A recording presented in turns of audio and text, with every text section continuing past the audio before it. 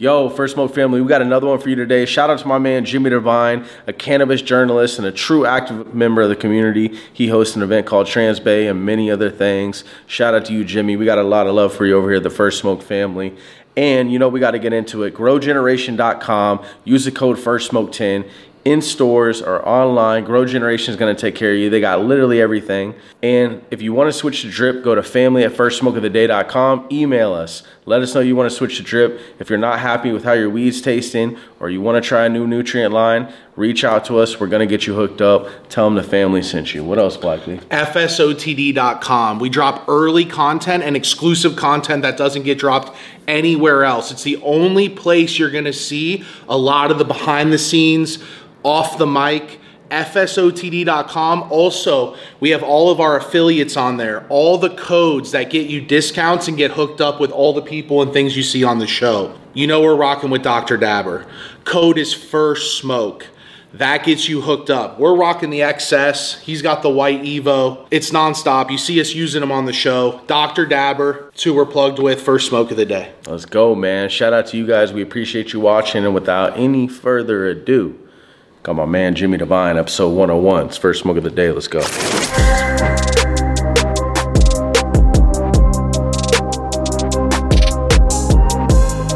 We're doing it for the culture in other cultures. Keep growing fire, because that's the reason you're afloat. There's so many busters out here trying to convince people what the heat is, and you guys are doing it, so keep it up. I'm grabbing the local shit. I've seen all this dessert weed from the Bay. Finally got some purple tie up in this bitch. It smells good.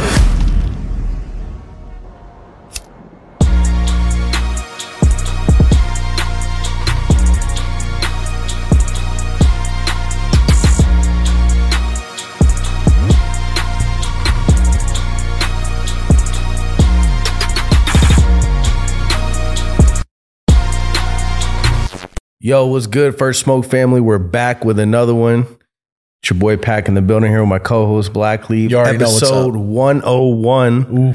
We got my man Jimi Devine. How you doing, homie? Like 16 months in the making or something like that. We finally connected. I'm so excited. Come on, man. You've been all around the road and back. I caught you for my first time. It was honestly, that was my first time leaving the country in years when I caught you guys in Barcelona in 22. And it's so crazy to think like the passport's definitely got a few more stamps since then. So it's been super fun.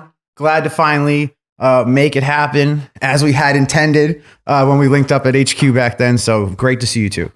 Absolutely. Great to have you, bro. Mm-hmm. You know, it always comes around. I'm about it. So you were talking about, before we got on this, about smoking a blunt in every continent. Oh, yeah. Catch us up on that. Okay. So this is just by chance this year. Right now, I'm already at, North America, Asia, Africa, Europe.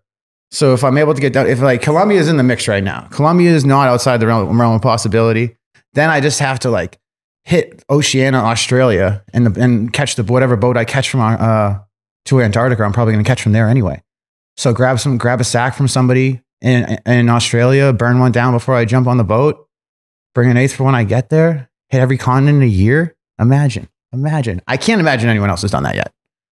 So, That's pretty good. I didn't even think like about that. I wonder if smoke a blunt in every On continent in the same year. Antarctica's the big catch. even weeds, period, though, not just a blunt. Like, just weed, fun to do, yeah, period. just weed. Yeah. Just do it. It just happens to be the way I'm going to do it. But Does just hash count? the vibe. Yeah, definitely. Okay. It should. God, So hash in Antarctica, I was thinking flour would be a little tough, but hash is definitely. you bring it up. You doable. bring it in your makeup kit. 1,000%. Pull out the banger. Hash smugglers are so fun. I don't want to get. So I gotta have a fresh Dr. Dabber. I don't want to get too into it, go but I met crazy. a hash smuggler in Asia, and he had like 20 ounces of fucking fire California rosin on him, and he showed me how he got it. I was like, "Wow, you are too clever, sir!" Like, it's just crazy times right now. Hash is so fun. How is he doing it? Impressively, with solid technique and a thought out process. But it's fun watching the game change everywhere. Like when I went to Thailand for the first time, there was like 600 dispensaries, and that was like November-ish. When I went back in January, I think they were like 800, and now it's probably like way over 1,000. And then people are a little sketched out about the elections and stuff like that. But generally speaking, the ball is rolling hard until it's not. Like it's going down until it hits the, it's going downhill until it hits the wall, and that wall ain't there yet. So like, homies are trying to cash in, find a Thai business partner. That's the play. Does it feel like Cali Prop 215 days? Like that open smoking and kind of open where what it's it is, like though, I actually cool, I mentioned this cool? in the I went with John from High Times and the High Rise guys the first time. And one of the things I mentioned in the documentary is what you see in Thailand and Bangkok, especially, is in California. One of the things you saw was like dispensaries happened in like phases. They all kind of like looked the same at the same time to an extent. You know what I mean? First, you had these like little hole in the walls that nobody wanted to invest too much infrastructure in. It was either a whiteboard or a chalkboard with a menu and some jars and some bags. And worst case scenario, it was some landlord's spot anyway. So you didn't have to worry about that because that was when all the asset forfeiture stuff was way even crazier. So that first phase of California dispensary looks like a cheap trap shop, right? Mm-hmm. So eventually you'd get to let's say 2008 Harborside. Harborside looks like the first like retail heavy dispensary. There's some stuff that kind of gets a little clinically looking that doesn't look as trappy. Like LAPCG didn't look as trappy. Like it looked like a doctor's office with a glass case, kind of like, or a dentist office with a glass case for sure. But Harborside took it to another level. That was the first like where retail experience and the cost of spending money on that retail experience was really taken into account. And then 2 years later, you get Spark.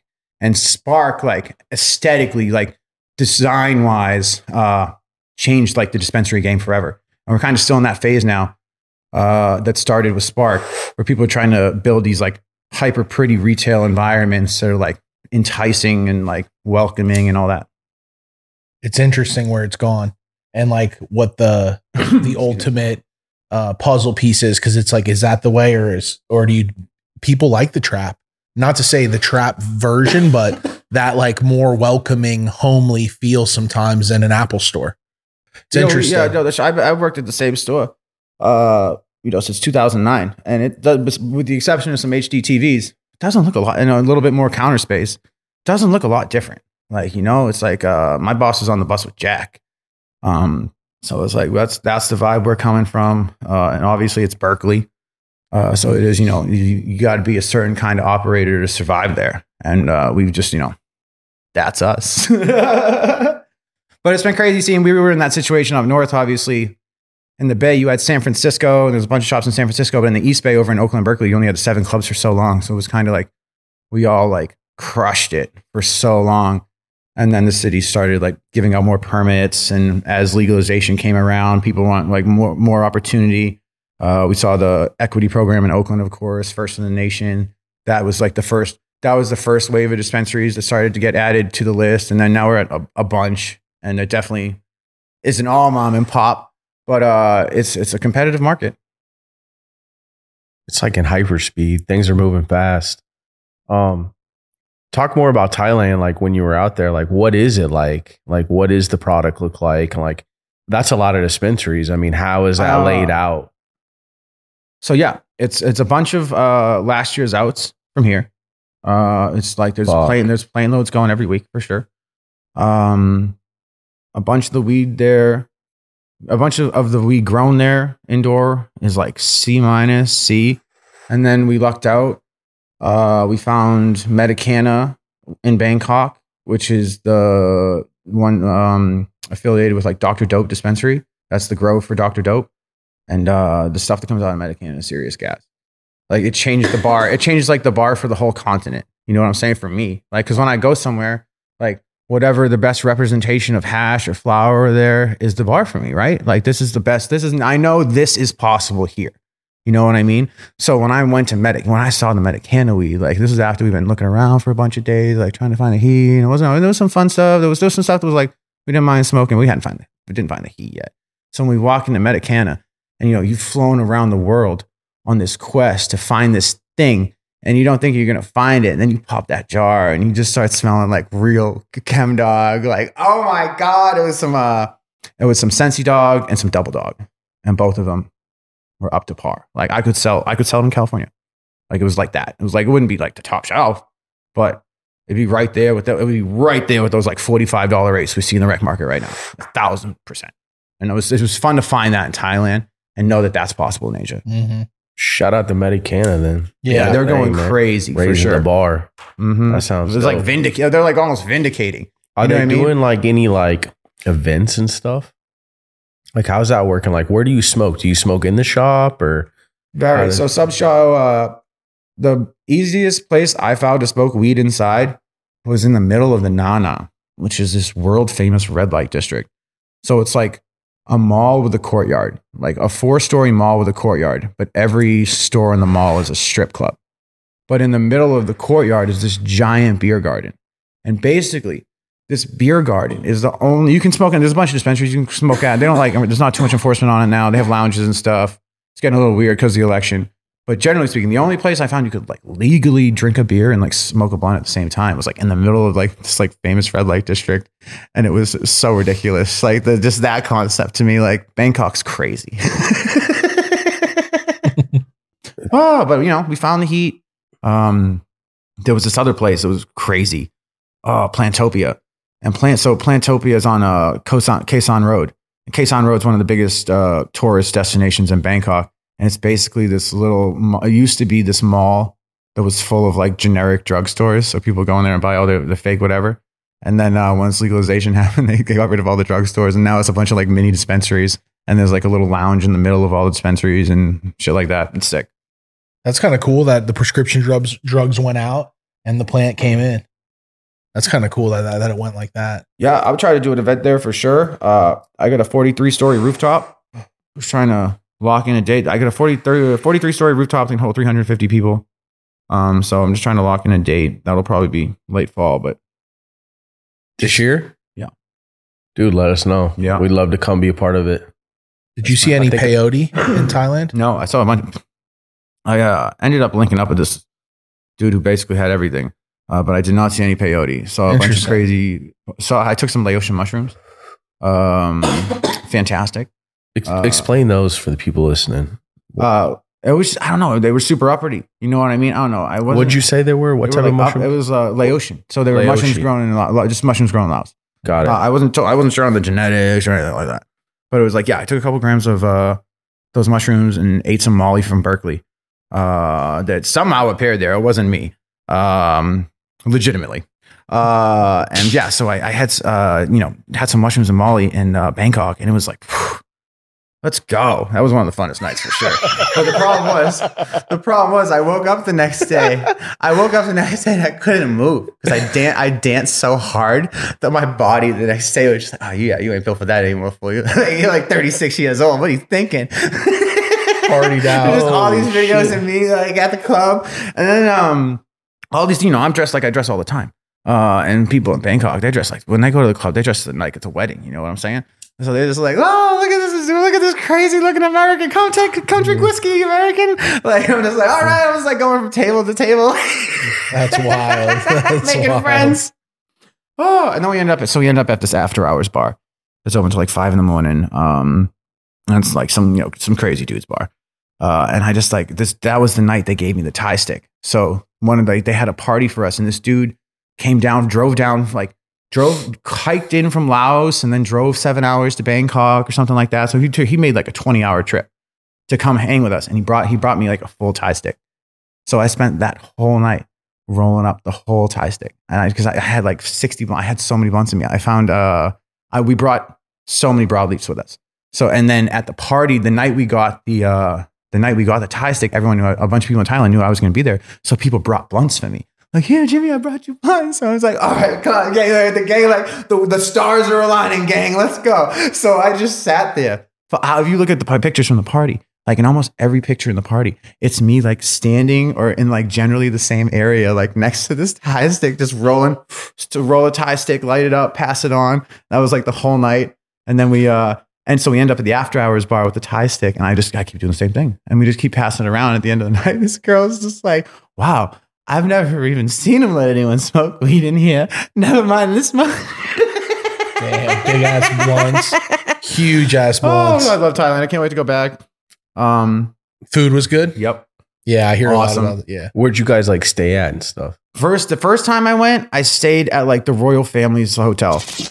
Yo, family, if you want to know where to get all the dope exclusive merch you see us rocking on the show, go to shop.fsotd.com. It's free shipping on all domestic orders. We're trying to hook up the whole family. We want you guys to rock the merch and show us you're a part of the family. All the ashtrays are on there. The lighters are on there. The trays are on there. The Stonewash hoodie is on there. The Family Ties tee is sold out. You should have moved quicker. And also... Yo, tag us in photos. Let us know you're rocking the merch, you're rolling up on the tray, you're watching firstsmokeoftheday.com. Let us know how you first smoke of the day. Hit us up on Instagram, First Smoke of the Day.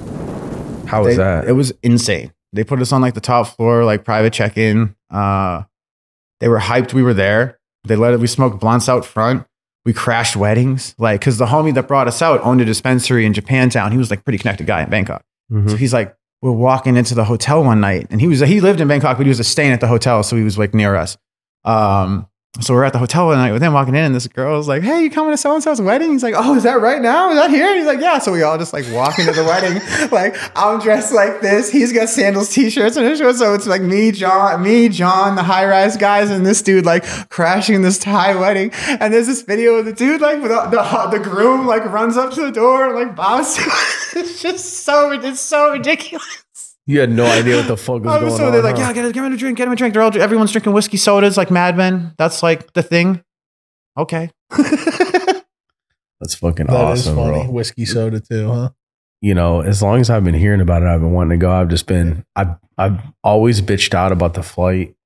It's not an easy one to just go do.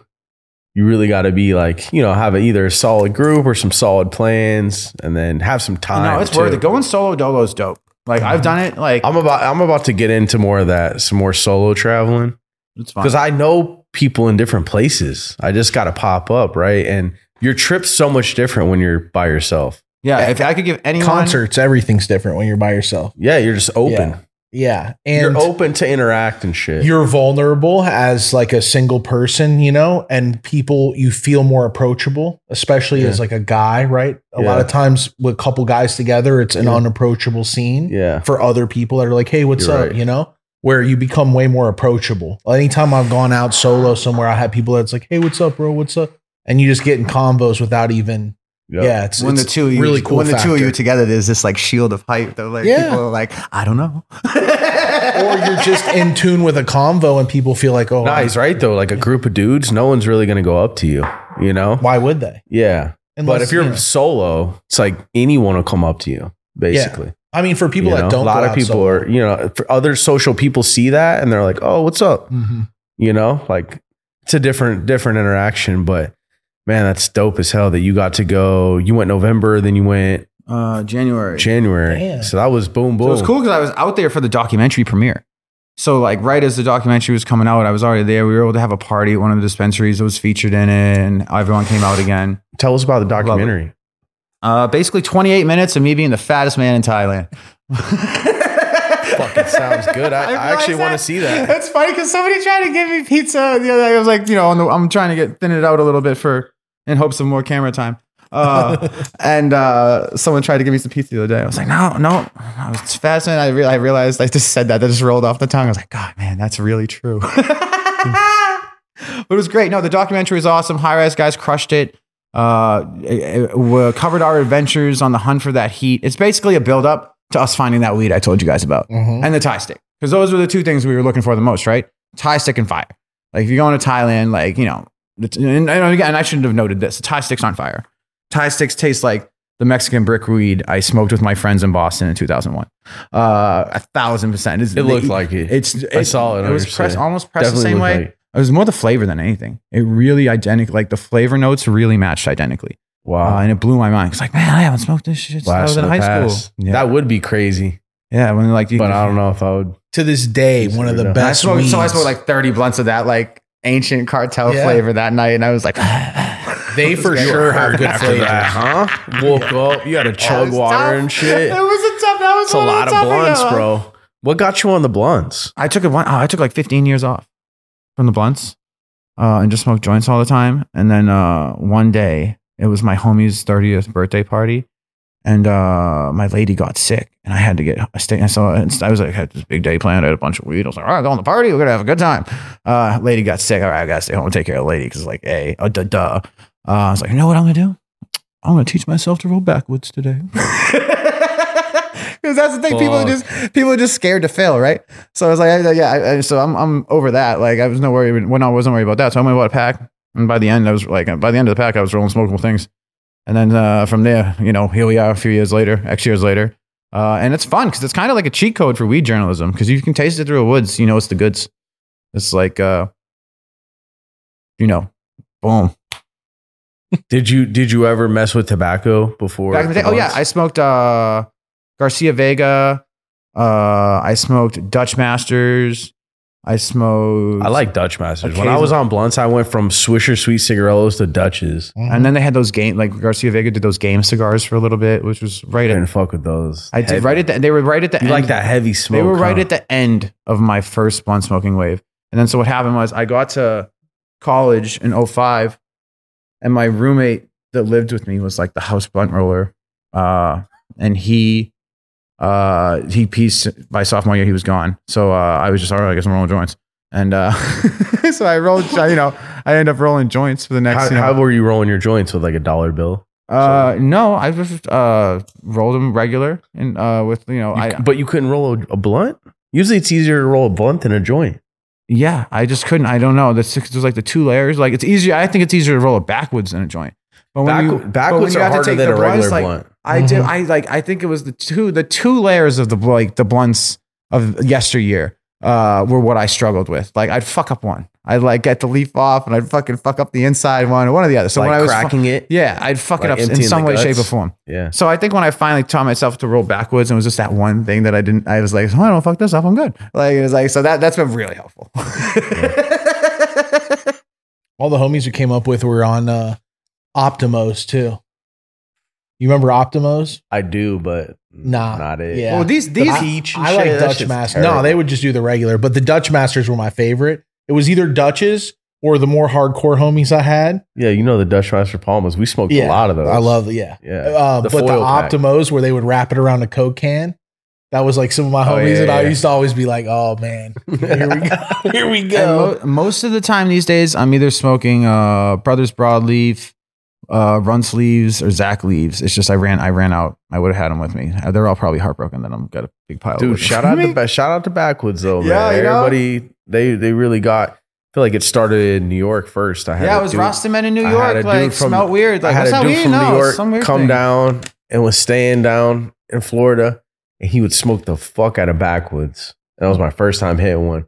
Felt like a brick hit my chest. That shit was crazy. I was not ready for that. When I fucking inhaled it, because I'd smoked plenty of Swisher Sweets, Dutches. Never smoked a Backwood though. That shit was different. Yeah, I've probably to this day only had 5. Shout out to Adam Ill for smoking blunts and running the LA Marathon. That was something to behold. Wow. What a fucking guy, huh? He hit me up the other day. He sees my gym pics and he's like, "Hey, I got a gym, cannabis friendly." I'm like thinking like, bro, I'm not smoking at the gym. That's crazy. Holy shit. That's crazy. Like I gotta have a break, player. Like you win. You're higher than me for sure. You're taking dabs and then hitting squats and shit. But how many people fall out? But the thing is, I know so many people that are rough, like hitting their puff coat in the parking lot in secret, and like so Adam's able to walk in there all proud, like. I've definitely smoked some joints before the gym, but it's definitely, I don't think it's the same. It's not the same focus. Yeah. I like using it different experience. Yeah. I'm sure it's, if you got a light day, it's all good. Bro, arms or something. The LA Marathon. That shit's while wild. Smoking blunts. I'd be huffing and puffing, man. That's shout out to him. He had to train his lungs up for that. Oh, hell yeah. That's like elite stuff. He's ready for like the Smokers Olympics. It makes all those people that ran the 420 games like 5K in LA like a bunch of years ago. Like, sorry guys. That looked cool. It was really cool. That was actually one of my first articles for LA Weekly, I believe. Was on the 420. Was on that, I think. What'd you write the article about? The 420 games when they did it. It was like. So explain the 420 game. Back in the day, they had this thing that was like the dude that did like the first Weed Tech Summit. He was partners with like one of my old senseis.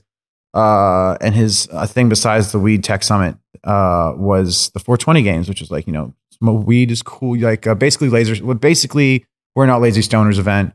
We're going to run a 5K for profit. Yeah. So it was good. It was big for a couple of years. Kind of fell off a little bit. But they did a couple different events, right? It was like, it wasn't just running. It was like, what, biking, and then was it swimming, or no, it was biking? It varied. They did, because they did them in different places. Okay. It wasn't just here. They did one in San Francisco. They did one here. And I think it varied from place to place. And like there was like stationary challenges and shit like that too. It wasn't just like the runs. But it was just a general, we're going to get super high and prove we're not lazy.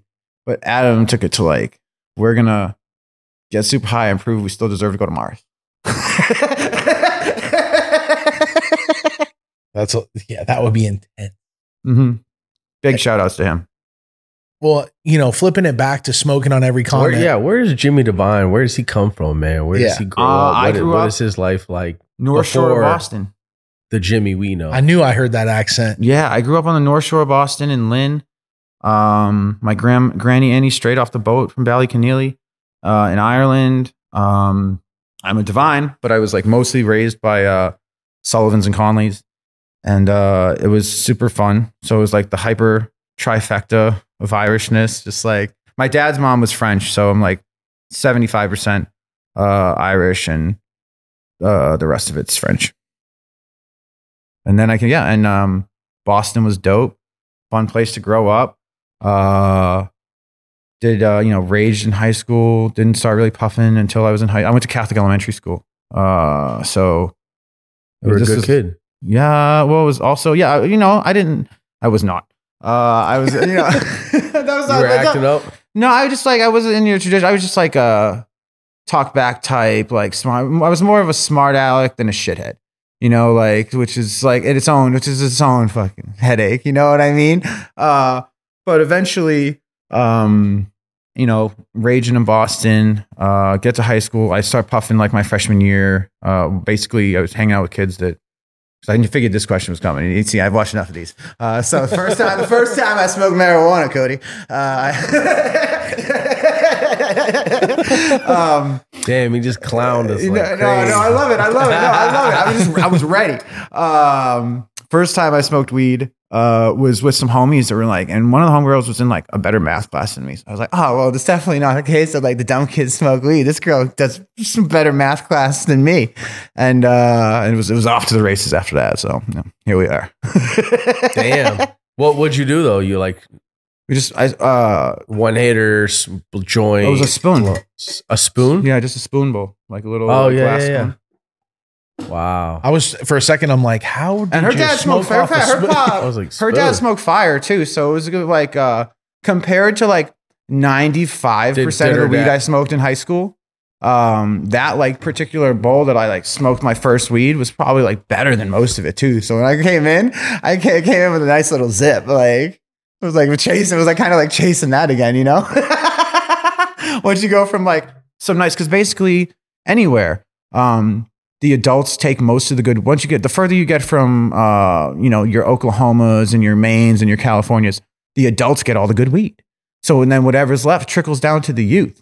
So I was like, on this first rotation of my life, I'm like, oh, is it gonna be like this every time? This is pretty good. This is exceptional. And then you see the brick weed, because that wasn't no brick weed. That was some fire. I don't know. I couldn't, it was my first rotation. I don't know what it was, but it wasn't no brick weed. And so it was funny to like smoke brickweed after that, and then chase like the good stuff again. And then at that time in Boston, it was basically in my age bracket, it was either brickweed or wet dro, because people would just chop the dro and it wouldn't be dry. It definitely wouldn't be dry enough to sell, but they just bag it up anyway because they want to get out their house because they're terrified. That's some early shit right there. One of the best batches I ever got back in the day were still like 3 days needed more on the vine and another couple days in a curing tub. And so junior year of high school, 04-ish, 05, I would say that was when I first started to see real beasters coming down from Kansas. But, we're pretty close to Canada. It's not that far. There's only a state between us. So I would say that right at the end of high school, I started to see the beasters. And then for spring break, my senior year of high school, we went up to Montreal. Montreal was one of the first places in Canada with dispensaries. But it was the weed scene generally was dope. So I went up there, got some fire. At that point, that weed I smoked in Montreal was like the most fire weed I'd ever seen in my life. Graduate, join, go to school in New Hampshire, Franklin Pierce University, major in journalism off the rip. One of the reasons I went there was because like I knew the presidential primary was going to happen and shit like that. So there'd be a lot of opportunities for young men like myself to cover cool shit. And it was dope. Yo, so if you guys didn't know already, everybody's switching to drip. Terps are a really big deal in today's market, but most importantly, so is the flavor. So everybody's switching to drip and feeding their flavor. And if you want to switch to drip, reach out to us. Family at firstsmokeoftheday.com. Let us know. I want to switch to Drip Hydro. We're dripped out. We're right here, our favorite place to go, you know, where the pros go to grow, at Grow Generation. Over 60 stores nationwide, either in-store or online. Use our code FirstSmoke10. Family, get online if you're shopping for grow goods, FirstSmoke10, or in-store anywhere in the U.S. Tell them the First Smoke family sent you. We'll see you there. Yo, we got a gift from Dr. Dabber. Excess. Oh, that's nice. Yeah. I can gift.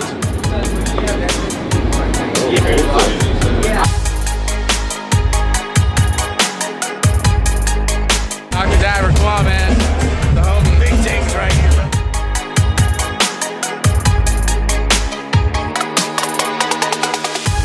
What made you want to get into journalism? I don't know. I just loved the news at the time. And it wasn't even, I don't know. It was weird. I watched a lot of news, but I didn't even read the newspaper that much. But I went straight, like, I had the opportunity to go, to focus in broadcast or focus in print and right off the rip. Like before, while I was still in high school, you know, it was like, I picked this in like May of like my senior year. I was like, I knew exactly what I wanted to do. This is the vision. I know all this weed stuff was going to work out, but I knew I wanted to generally like do something in the storytelling. And so, you know, I get to college my first week, first week, they start, you know, they try and recruit people for clubs and shit, let people know, oh, you can do this, you can do that and all that. And I'm kind of like walking around like, This guy got. Shout out to the Pike, man. Yeah, So I would have never learned how to grow weed. That's so how they got him. the first week of college, they have, you know, everyone's rah, rah, rah, trying to get people. I see. So there's nothing really gets the bill for Jimmy D in that moment. You see someone like Lance out there, he's getting recruited all day. It's a matter of who gets to him first. They'd have had the pottery class out there. They'd had everybody out there. Only like two, like I probably had like eight dudes in my like inner circle in high school. And like only two of us went to college, but we went together. So that was like my roommate my first year, and he kind of went and did his thing. And then I found out you could basically, you know, help kids get their financial aid back that got drug convictions through Students for Sensible Drug Policy. I saw that was a club. So I see that, I'm like, oh, that's more up my alley.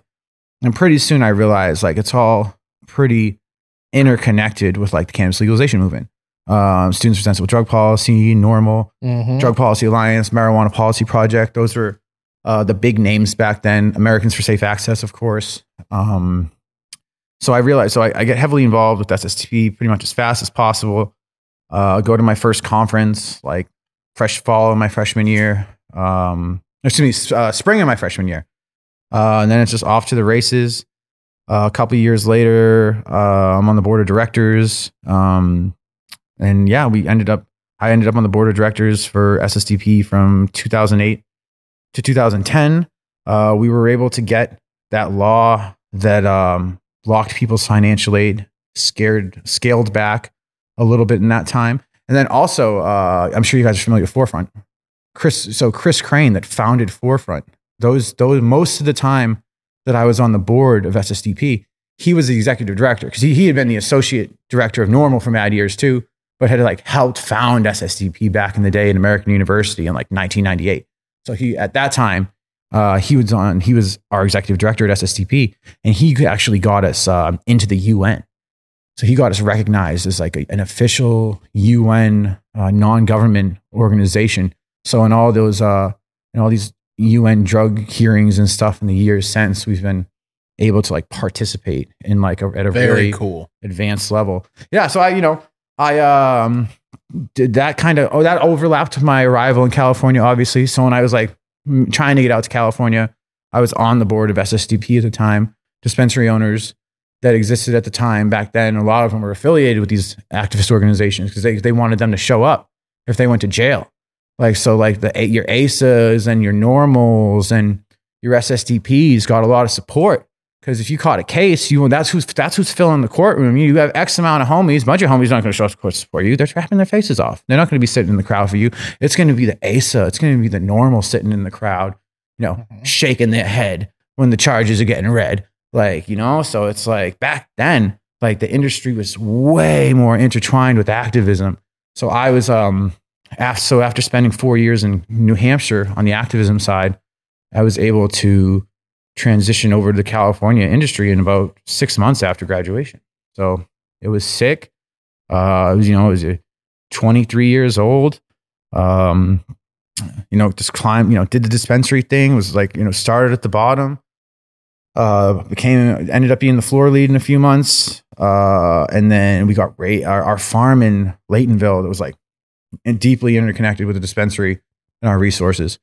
Got raided in I think it was May 8th or May 5th, 2010. Like 6 or 7 people got taken into custody. DSS drove a baby to Reno or something like that. Garbage. So the family had to go pick it up. Just total garbage, tactics of the day. That's what we'll call them. And so, so I'm a 23-year-old. I was actually the manager at the moment, and this is all happening. So sitting in the back with the keys. And I'm just and I just came out here with the plan. When I got to California, I wasn't sure what the plan was. I was I know I got to game up no matter what. Weed's going to be legalized everywhere. I've had an internal view on this from the policy side now since 2006. The first time I got to do something super hardcore was the marijuana policy GREAT workshop in 2006. And that was GREAT stood for grants, resources, education, and training, I think, or advocacy and training or something like that. And I was the youngest person there. So it's I kind of started to get to see these are the dudes that are going to do it. It's Sensible Colorado, Mason DeVert and all those dudes back in the day before they turned into Prop whatever and all that, or whatever the official Colorado campaign was called. God bless their souls. But yeah, so it was fun to just always have a view on this and believe that it would be in this moment. And don't get me wrong, I thought it'd be a little, smoother. And I always came from this, from a get people out of cages perspective. Mm-hmm. And everything else is a bonus. This, even though this market sucks right now, I think it's a bonus to the 14,000 Californians that don't go to jail, every year anymore since Prop 64. So don't get me wrong, I'm the first guy in line and say we got to fix this too. And I'm not trying to, and I tend to keep my coverage I only have so much space, and I try and keep it positive. I try and create value for people, but I try and keep it real too. I got a thing coming out on the stuff that happened in Mendo's this week just by chance, and I just try and hit on everything. And when I do talk about the fire, even the debt report and stuff like that last year.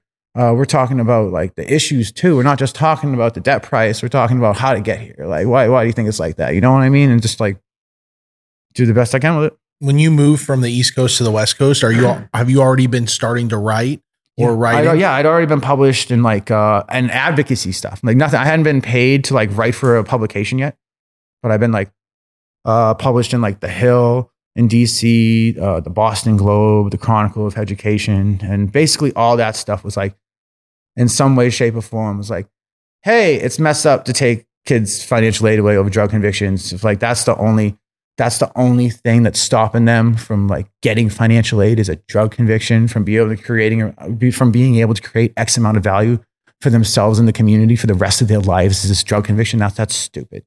And that was basically the ethos of all those letters in different ways. One of them was Scott Brown, who ended up becoming senator from Massachusetts for a bunch of years. Before he became senator in 2009, he wanted to in 2009. So he wanted to recriminalize the possession of marijuana in a car. So like if you got caught with the weed in your car, it was a crime again.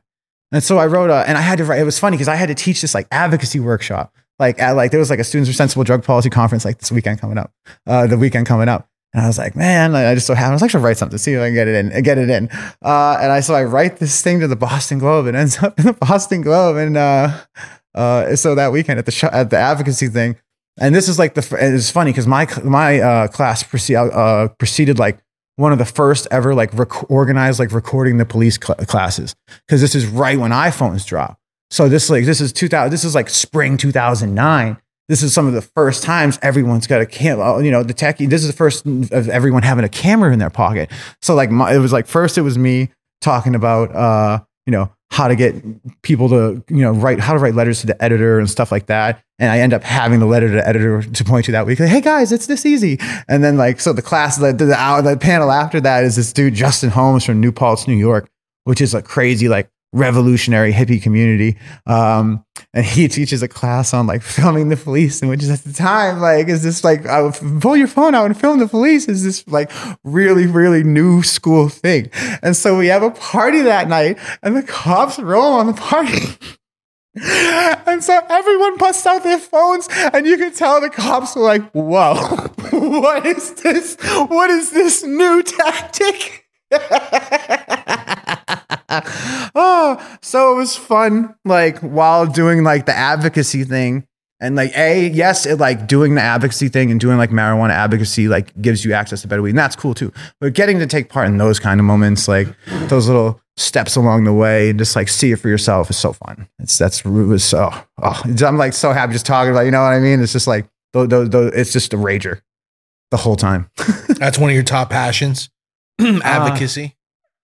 I think it was. Now it's like I would say it was that got me here, but now it's like the thing that drove the passion in that advocacy sense is like the thermometer. It's like a fireworks meter, like like how they have the bar in town and they're trying to get the money for the fireworks and it fills up. It's like my fireworks bar is like pretty high already. You know what I mean? So it's hard for the fireworks bar to drive the passion. So now it's more of the passion is about seeing the execution of the fireworks bar done well. You know what I mean? Because I'm so happy. Like I said, like just seeing people get out, getting to hang out. Like I was one of the first people that got to interview Luke Scarmazzo, and like I was one of just get to see these people that have done so much time for the plant and like getting back into it, trying to tiptoe their way into the game in such a manner that they can not end up in a cage, which like they don't really have to worry about that anymore, but take care of their families. It's been fascinating. Yeah, a lot of the guys on our bookshelf right here, if they watch the podcast on fsotd.com, or you see a little more behind the scenes, but all these guys, a lot of them, or I would say people, right, because there's families involved in a lot of this as well. People forget about that.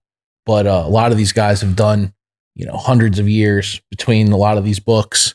And then some of them didn't do any time. It's very interesting, But yeah, shout out to the OGs. Yeah, some of the guys that. Just anybody that ever paved the way. Exactly. That, paid debts, hard debts like that. Yeah. Yeah. I was lucked out to just get to experience that tail end of, 215 from like 2010 to 2015 was a fun time to learn about cannabis. And one of the dudes that gained me up the most, like, so after the raid in May, business partners, stuff, all that with the bosses, all that.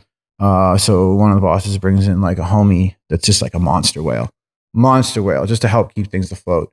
And so that's who games me up. That's like, all right, Jimmy, you're gonna start by. I can't be here all the time, Jimmy. So this is what I'm looking for. Okay, this is what we don't want. So this dude like just games me up on like bulk purchasing.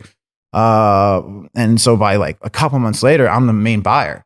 And it's funny because it's like it was fun to have that experience, but it was also like it's a dispensary that like can't pay its bills. Because we're coming out the raid. So like I got people calling me every time and all times of the day trying to get their money. Eventually a bunch of those people like settled with these dudes who came on later. But at that time, that hadn't happened yet. So everyone's like, it's me and the boss on the hot kettle. You know what I mean? Or on the coals, excuse me.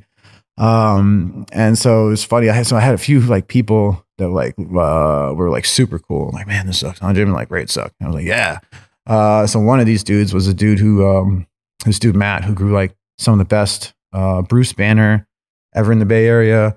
Probably the best Blue Dream that was ever in the Bay Area, which is saying a lot. Like I say that with a bit of confidence in my voice. Probably the best Blue Dream that was ever in the Bay Area. Yo, First Smoke family, if you want to know where to get all the most exclusive stuff done for your brand at, smoothtrades.com. Use the code FSOTD and they're gonna take care of you. Fast turnarounds, low minimums, and they know what they're doing. High quality products where we get all our stuff done for the podcast at. Grinders, trays, rolling cradles, all types of the new things that are dropping. Go check them out. Tell them the family sent you. They're gonna take care of you. Appreciate it. But the thing that was probably like the craziest was this Pine Tar Kush, which was just like slightly hybridized like Pakistani Kush that was like super fire.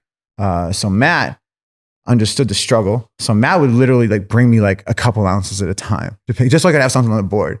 Because no one wanted to fuck with us because we got raided, we're broke. It was 2010. Like you stay fun when that happened. Then you're like, like so like Matt would like drop off a couple ounces at a time. Like, you poor bastard, here you go. Like, and I would try and chip, and I already owed him money.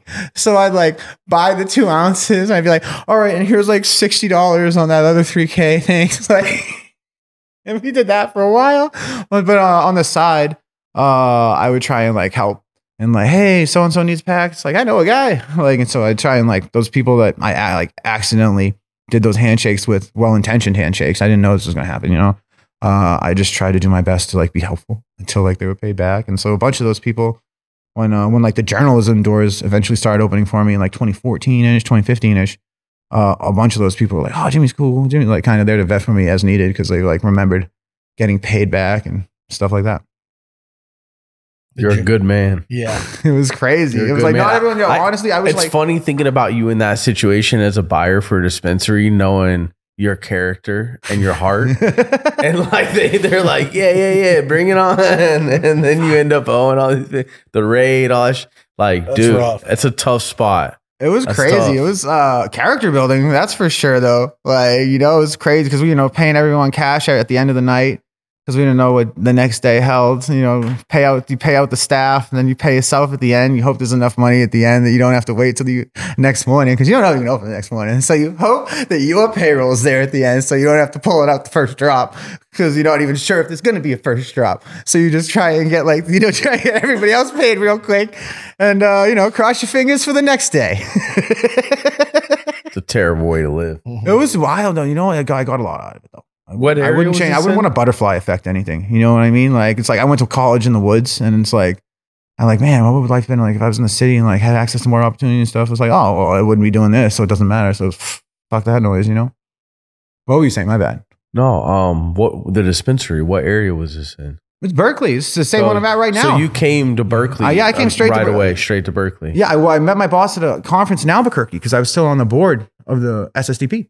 So I went out to like the Drug Policy Alliance's Albuquerque conference because like back then in like 2008, New Mexico was like one of the models for like not just weed stuff, which it had at that point, it had medical marijuana, but it had really progressive drug policy reforms in general, as opposed to you know, rehabilitation instead of cages.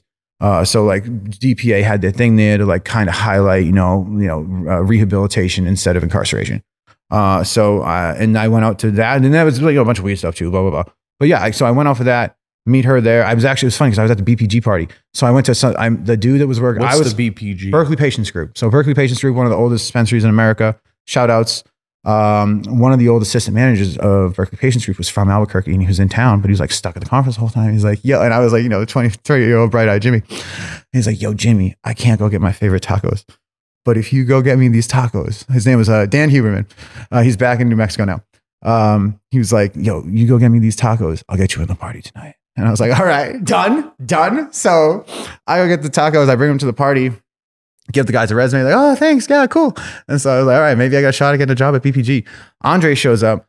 My homie introduces me to her, and she's like, oh, I'm reopening because essentially CBCB got grandfathered in because it was in the back of an anarchist bookstore for like What's 10 CBCB? Cannabis Buyers Club of Berkeley. That's where I work now. So CBCB was in the back of like an anarchist bookstore from like 1997 to 1996 to like 2008. And then it was an aquarium building up the street, got the aquarium building, spent a year, like still had like a compassion program. So it was still technically like a collective entity during that time, but reopened December 19th, 2009. I moved out December 2nd, spent the next couple of weeks like painting up the building and all that jazz. And I had only met my boss like mid-November. So I basically met her. She said, "Oh, you want a job? Come on out." I told the BPG guys, they looked at me, laughed, ripped up my resume as a joke and threw it in the trash. Like, fuck you, Jimmy. But it was all fun. It was all good games. Fun. It was all fun spirited. And then got out to Berkeley, started raging. And then, like I said, a few months later, shit got weird. But we had a good time. Made it through it. It was, she, made some deals to like keep the vote afloat, and we did. Eventually, we got up to doing like, I think it was like 2015 or 16, maybe. We did like 24 million or something like that. So that's a pretty good, big retail entity. That's huge. Yeah. Yeah. And, my ass, they're like, hey. It was cool because I got one of the cool things was since I went through all the bullshit, after she made the deal, she was like kind of told like the dude she made the deal with, like, yeah, Jimmy, yeah, you're not going to be able to get rid of Jimmy. So that's amazing. So I was like kind of just like, all right, I'm just going to like, I'm not a hater, but I definitely like taken advantage of the situation over the years. So that's like kind of helped in all the travel and stuff that I've done, and like just like being with the team for so long and going through all that back in the day kind of like gives me a little bit more room to like be able to leave on a whim to go to Asia or Europe, Africa in search of the heat. Like, I'll be back next week, guys. I'm like, all right. Like, sometimes they don't even just put me on the schedule anymore. I'm like, guys, I'm home. It's like, yeah, just show up, Jim. Like, What are some of the things you learn working in a spot like that with that many patients? what people buy, right? Because I think of like a lot of the clout heavy top shelf smoker, above average smoker doesn't know what like the general market's buying. You know what I'm saying? So it's fun. What's the demographic for the shop? You would say like We have everything. Because we're medical, we're duly licensed. So 18 to fucking 99, like literally. Probably. Yeah, we definitely have some centurions. But generally speaking, 18 to over 100. What would you say is the average age? I would say these days. Oh, that's a great question. I would imagine most of our clientele falls between the age of like 20 and 55. With a big bracket. Mm-hmm. Yeah. They're in a crazy part. I mean, that part I'd say of real senior citizen, like 50. So let's say like that 55 to senior citizen is another 10. So that's like 70% of it. And then real senior citizens are probably 20% of it. And then that age group before you're old, but you're not a real senior citizen yet, from like 55 to 65, that's probably like 10. So like you get a lot of like, older people in their 40s and 50s. Oh yeah. Like I like Very back cool. in the, like when the San Francisco Chronicle launched Green State in 2017, I helped David Downs with it. And like, that was one of the things was like targeting senior citizens and stuff like that. So that's par for the course for me. Like we've been dealing with the aches and pains of, the greatest generation for a long time. That's awesome. Or the boomers. What are they buying though? Sweet relief. They love it. Affordable flowers, like that are fire, that they can, that they still can understand its heat, like Preferred Gardens. You know what I mean? Like best $35 rate in California, probably. Stuff like that. Shout Just out like my dog Dave. hell yeah, I love him. I love him. What a guy. And his spaceship. I swear to God, that's what his greenhouses are what Elon Musk is going to grow tomatoes on Mars in. They are. I told out Dave of we this got to world. get him out to Thailand. I'm trying to get him. Dude, I'm trying to get him to San Francisco. So like, I keep telling him like that's the next move. It's All like, that money they're investing in infrastructure in Thailand, as far as dispensaries. Dave would be the man out there. Dave would be the man out there. The royal family would swoop him up Oh, quick. man. well, it's funny. One of the first people we met in Thailand was like the Queen's old like hemp business partner. But when she started messing with THC stuff, like they was all love. She's like, I can't mess with this anymore. She's like, you go, girl. Like, you know, like it was like, and like it was cool to meet her. I was like, so it was like I was kind of there, like, because I'm dressed in like some ridiculous outfit. And they're like, oh, the Queen's business party. I'm like, damn it, what am I getting myself into this week? Like, it was just really just the whole thing was super funny. And then that was the first wave of booth we saw, because it was like this like business, like, a hemp business conference in Asia, but there was some regular weed too. And that was our first like glance, like besides the stuff they brought us at the airport, which was like was a bit better than the stuff they had at the conference. It was like one of the more heady families in Bangkok, just from their dispensary. It wasn't as good as like the Medicana stuff by any means that I mentioned. I think that's the best out there, Medicana, that I've seen. So I want someone to show me different. I welcome someone to show me different, but for like commercially available, like to a retail consumer, grown there. Yeah, grown there. That says a lot. Yeah, easy. That it's grown there, and that's the top one. It's this dude Jesse from California that grows it. He grows it in 10-gallon pots. I thought I was walking into the mom room. I was like, what is this? Like it's a jungle, and it's crazy because I figure it's going to be too humid. You can have these rotting ass buds, but the HVAC system and the HVACs are so crazy in Thailand because it's so hot. Like they're just so it's all indoor. All indoor. This is crazy indoor LED. That you think wouldn't work, you don't. You look at it, you're like, how does this work? And then you see the final product, you're like, what am I talking about? I guess I just don't. I don't know. You know what I mean? It's like one of those things. Usually, because most of the time, I get to go to a decent number of grows, so you can kind of like you see the things the killers do the same. You see the things they do to their taste, but there's a bunch of shit the killers do the same. Right? And then there's some finite like tweaks and twats, like to just switch it up a little bit. But generally, a lot of people are on like a course heading in the same direction. That direction is heat. It's just like different trails in the water to get there. And so when you go into these places, this looks nothing like this. Like this doesn't even look like these dudes have a boat. Like it was like, this is weird. Like, you know what I mean? It's just like, then you see the fire. It's like, wow, I guess there's a whole new way to get to the heat. Like when I see like this sweat box that I'm convinced is just going to be way too humid to grow fire, and I see these 10-gallon pots, and I'm like, am I on a hidden camera show? And like I don't want to be a hater, but it's like, wow, I just just like play the straight face. I was like, I don't usually see people doing production in 10 gallons. Wow, like it's just fun. It's like, and then you see, then the fire's there. It's just wow, it's crazy. Surprises, right? Yeah, we always say I bet it was really good after you had a bunch of really bad. It was sacred. You finally get something. You're like sacred, dog. It was. Yeah, I can taste it. Because we hadn't smoked fire all week. Oh man, it's been at least like 4 or 5 days since we smoked real fire. Like we smoked some okay pot that like helped your fix per se, but there was no like heat. So when we walk in, it's like the owner's like playing the piano when we walk in. It looks like it's like a jazz club in the back with like it looks like a floral shop. It looks like a flower shop. It's like half greenhouse. It's like a greenhouse in the front, hybrid greenhouse in the front with like the counter in the back. We walk in, we look at the fire, and then we look at all this fire. We turn around, there's like this red curtain opens up, and there's like a jazz bar in the back with like the owner like playing piano, like waving at us. Like it was so ridiculous. There's like a video of us like handing the blunt while he's playing the piano. It's just we hadn't seen. I mean, since we hadn't seen fire in so long, we're all just like crying, like hugging each other, like, oh my god, we found it. Because it's a little bit easier. When does that come out? It's out now. Documentary. Yeah, the documentary. How do people find that? It's on High Rise TV's YouTube.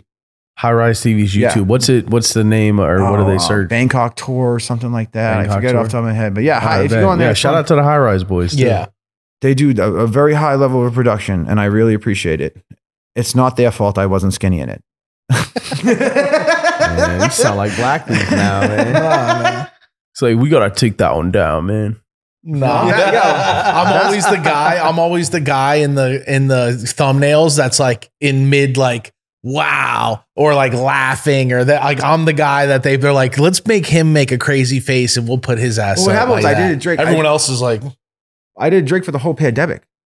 because I don't like drink by myself at home. I'm like a social drinker. I go to the bar, so the bar was closed. I never identified as like sober. I identified as someone waiting for the bar to open.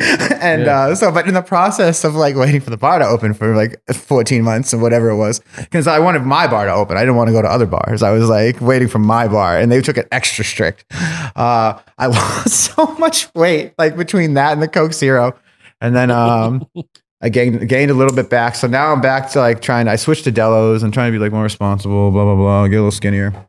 Switch to Modelo's? Yeah. From what? Lagunitas.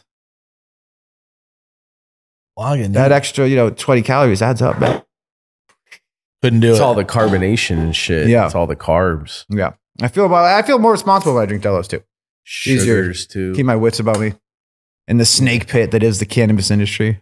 Back when everything was good and packs for 35, it was easy to get shitty on IPA. Chad wasn't here yet. Oh. What do you know about Chad, Jimmy? Oh man, I saw the first waves. I was like sitting fucking front row seat at the fucking Ringling Brothers, watching them fucking walk into the fucking show. It was crazy. I'm pretty sure I was exposed to like, because what it was we started to see the real money come in early 2010s, right? But that was the first real money everyone knew about. So there was these entities that were created to protect hyper money that got in, like before anyone even realized it. Like, so I'm pretty sure the first billionaire I knew of that was involved in cannabis was like, probably like December 2010, with a B, billionaire with a B. Like through whatever mechanisms he played the cards. So like, yeah, I've seen the hyper money here forever. I was the number 4 guy at the first cannabis technology conference ever. You know what I mean? Like, who do you think showed up for that? You know what I'm saying? I was the vendor relations guy.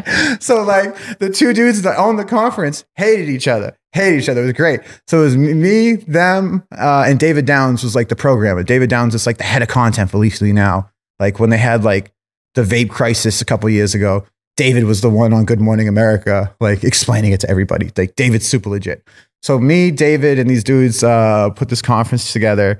And so I spent the whole call, a lot of these people are like first wave, like technology, just people transitioning from other capital driven fields into cannabis. So it's been fat. And that's like I forget what year that was, but that was New West Summit.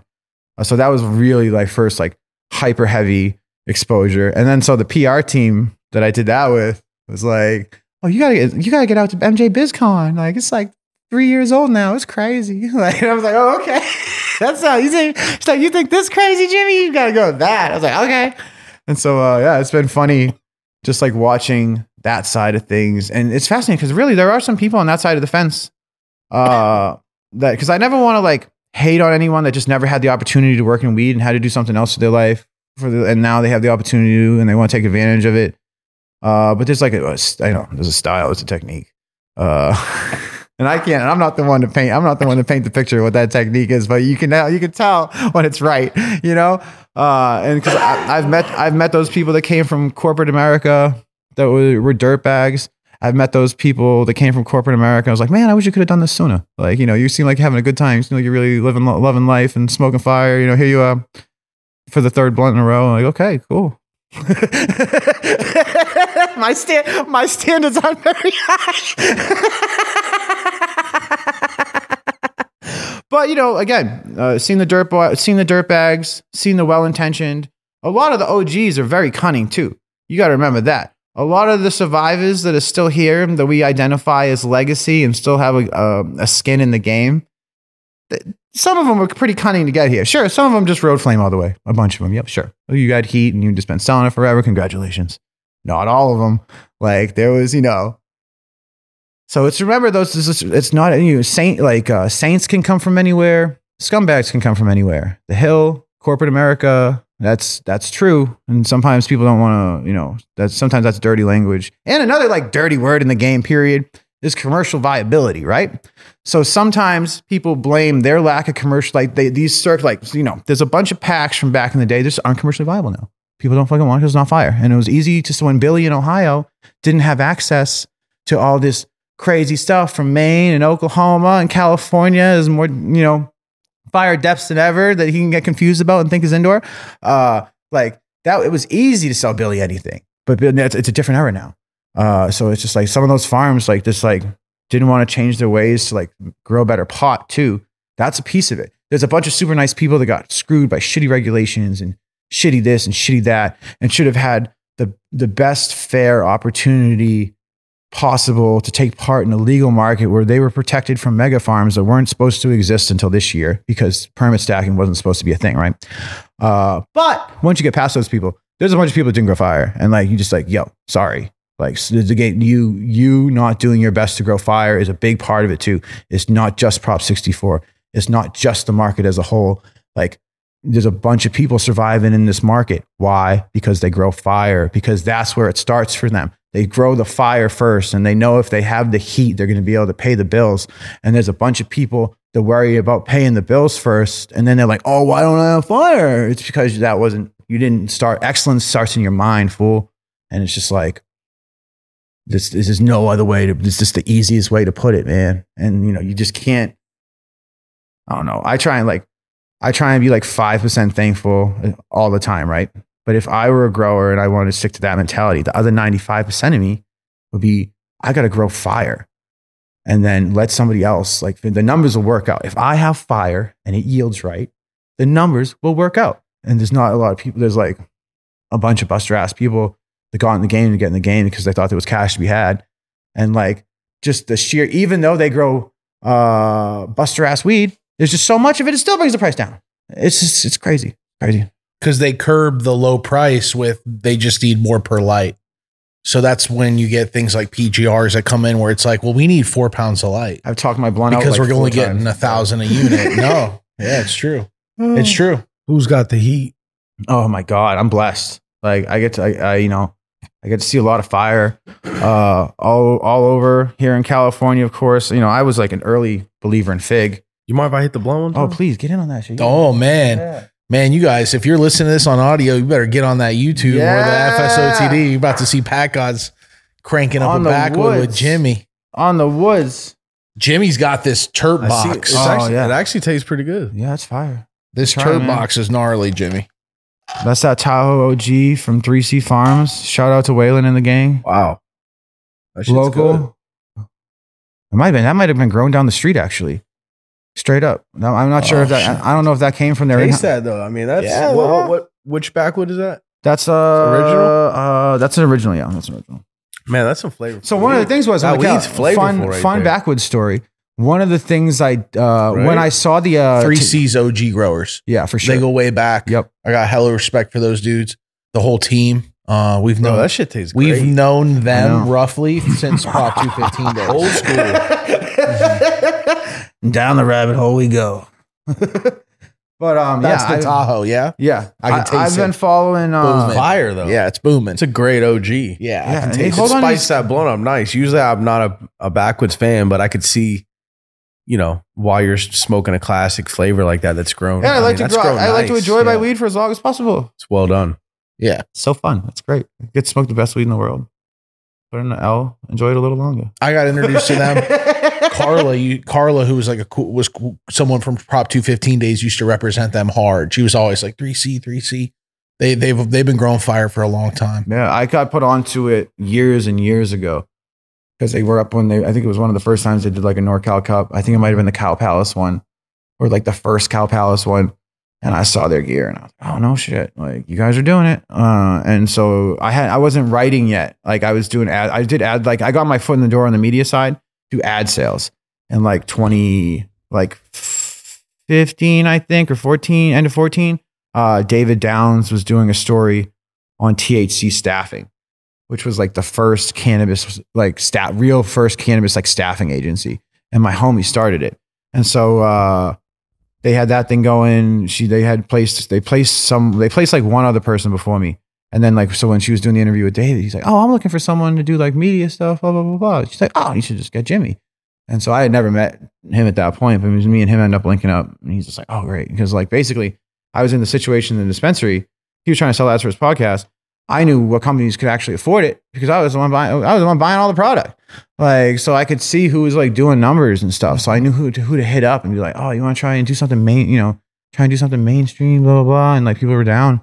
So that was like the first like 5 or 6 months. And then he tells the dude that founded Smell the Truth with SF Gate, which was like the first real mainstream cannabis media company. A lot of people point to the Cannabis in Colorado.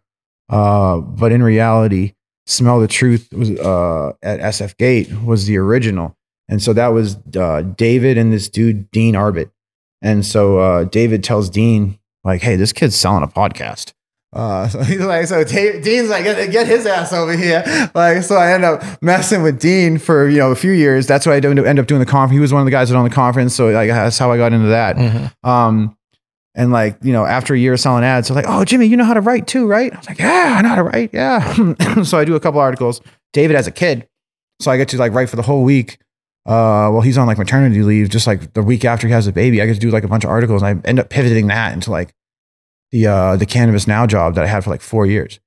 And that was where I did all the crazy. Cannabis Now was where I did all like the first wave of like crazy stories. Like that was where I got Trubinsky. That was where I called Rose in the Emerald Cup a month early and like that shit. And like, that was fun. Cause I used to do like the Harvest Heatless and I was just like, just try and call things in the cup when it was like a different format. You know what I mean? Like it was a Harvest, the cup results were in a month, like basically. So I try and like call my picks and like did good a bunch of years. Had the Cherry Punch in the mix. The Rose was the best one. And the craziest thing about the Rose was that was second place, 2017. It lost to my boss, like the lady whose house I slept in. So it was like her collab with Molecular Farms. She was she used to be with this company and like there was like part owner of Molecular, whatever. But she was like a big part of it. Like the shit that won the Emerald Cup in 2017 was in her bags, like her special brand. Like, and so basically my boss like stopped me from calling the Emerald Cup like the last big year because the next year was the legal one. So like I had a chance at calling like the last 215 Emerald Cup essentially. And my boss like was the one who like prevented it. And that's so funny to me this day. That's when Emerald Cup was booming. Yeah. It was a different scene back then. Yeah, it was crazy. Shout outs to the Blakes. They've always been super supportive. I've been lucky enough to be at final judging since like 2018. I've been going up you watched Last Flower Judge. I started judging 2019, did BHO for 2 years, and then this was my third year on the solvent list team this year. So yeah, shout outs to them, love them.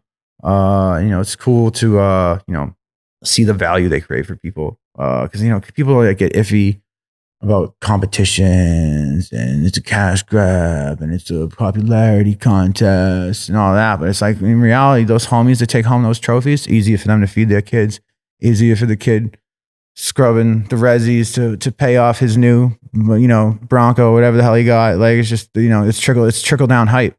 Like, people don't understand that. Like, they get mad about this hype boy shit. They get mad about fucking Burner having a bus with cookies on the side. Like, what do you fucking think you invested in, fool? Like, you invested in cookies. You invested in the hype. And you're going to sue Burner because he put cookies on the side of a bus and is driving around America with it filled with his rapper friends? Like, how does that happen to the brand? I don't understand. These are the things like, this is the whole thing you bought into. You know what I'm saying?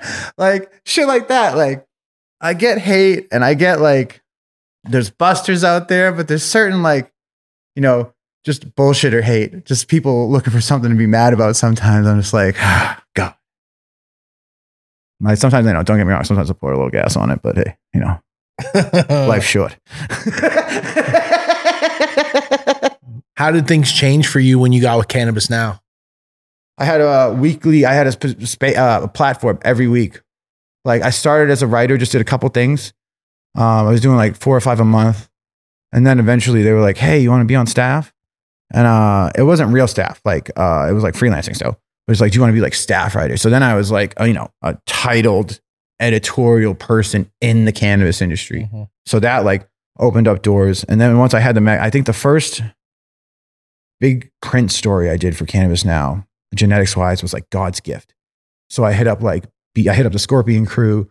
I hit up BC Bud Depot, just talked about the collab and stuff like that. And then I had this like really nice glossy print feature that was like in airports all over the world. So when I went up to like the Sherbinskys and the Brandons and like those killers like that. It would have been hard to access off the rip. I was like, hey, but look how cool this magazine is. They'd be like, oh wow, that is a cool magazine. Like that kind of like that was how I got that interview.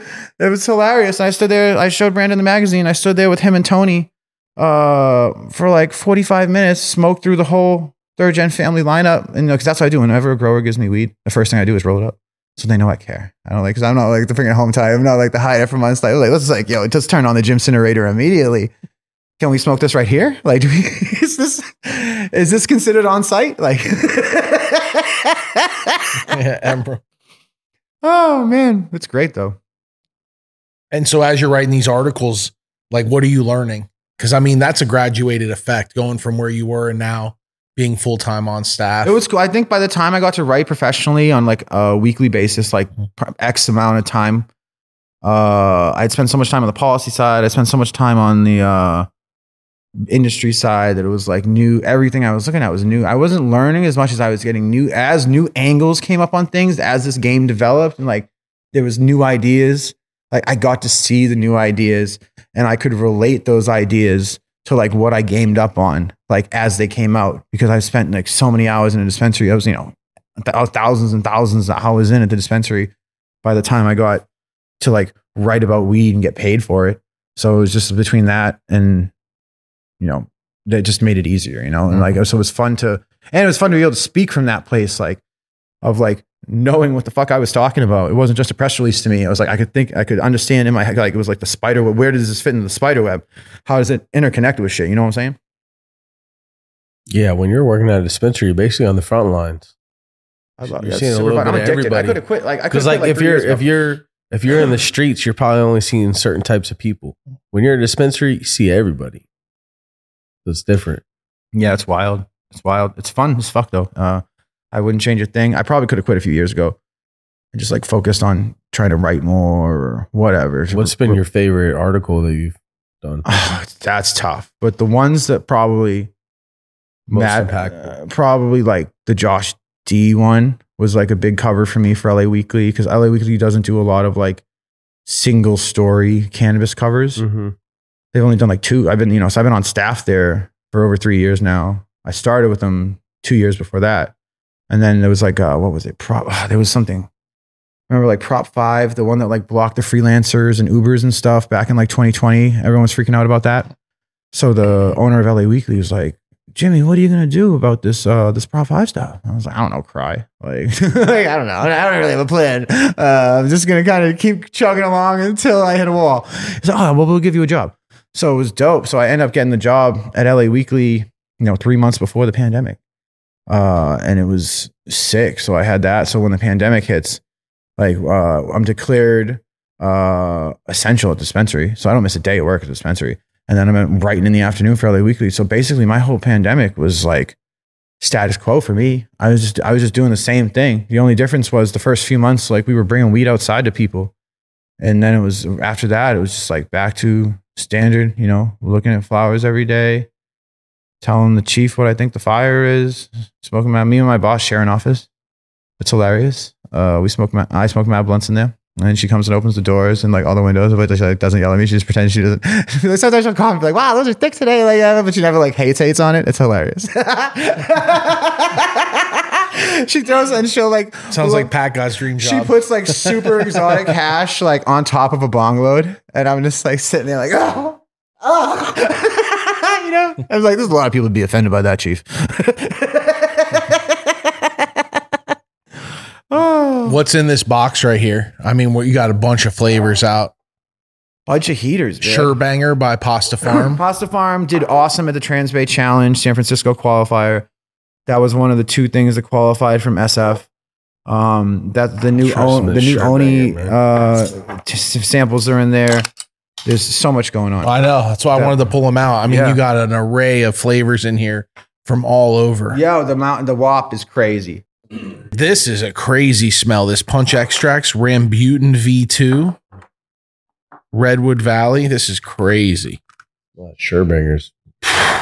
That's real crazy. Very different. So what's been some of your favorite things to smoke on lately? That 29, that blue dot right there, was my second favorite thing at the Emerald Cup.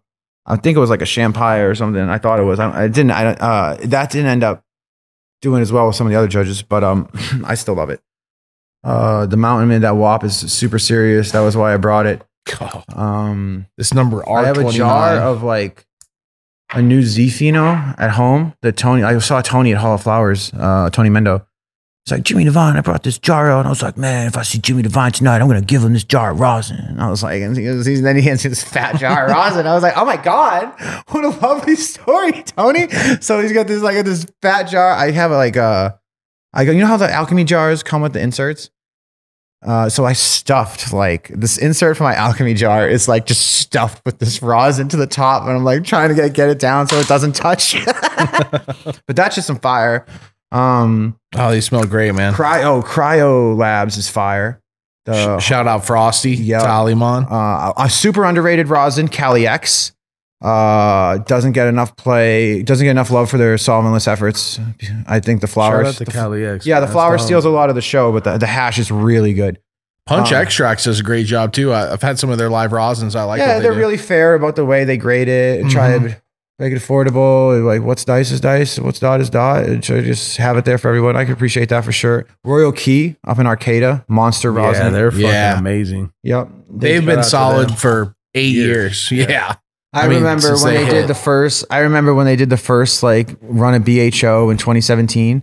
They did like 19 flavors. You know what I mean? It was like everyone was trying to collect them all. Like everyone, that's what everyone was smoking at Chalice. Like before, because like rosin hadn't like completely taken off yet. You know what I'm saying? So like there was still some like BHO boys living the hype. I still like BHO. Humboldt Terp Council, fire as fuck. And then you got a bunch of terps that don't wash. Southern Humboldt Terp. Remember that Skittles? I saw some fucking wedding cake from Humboldt Terp Council, and it was cool because they blasted it and they washed it.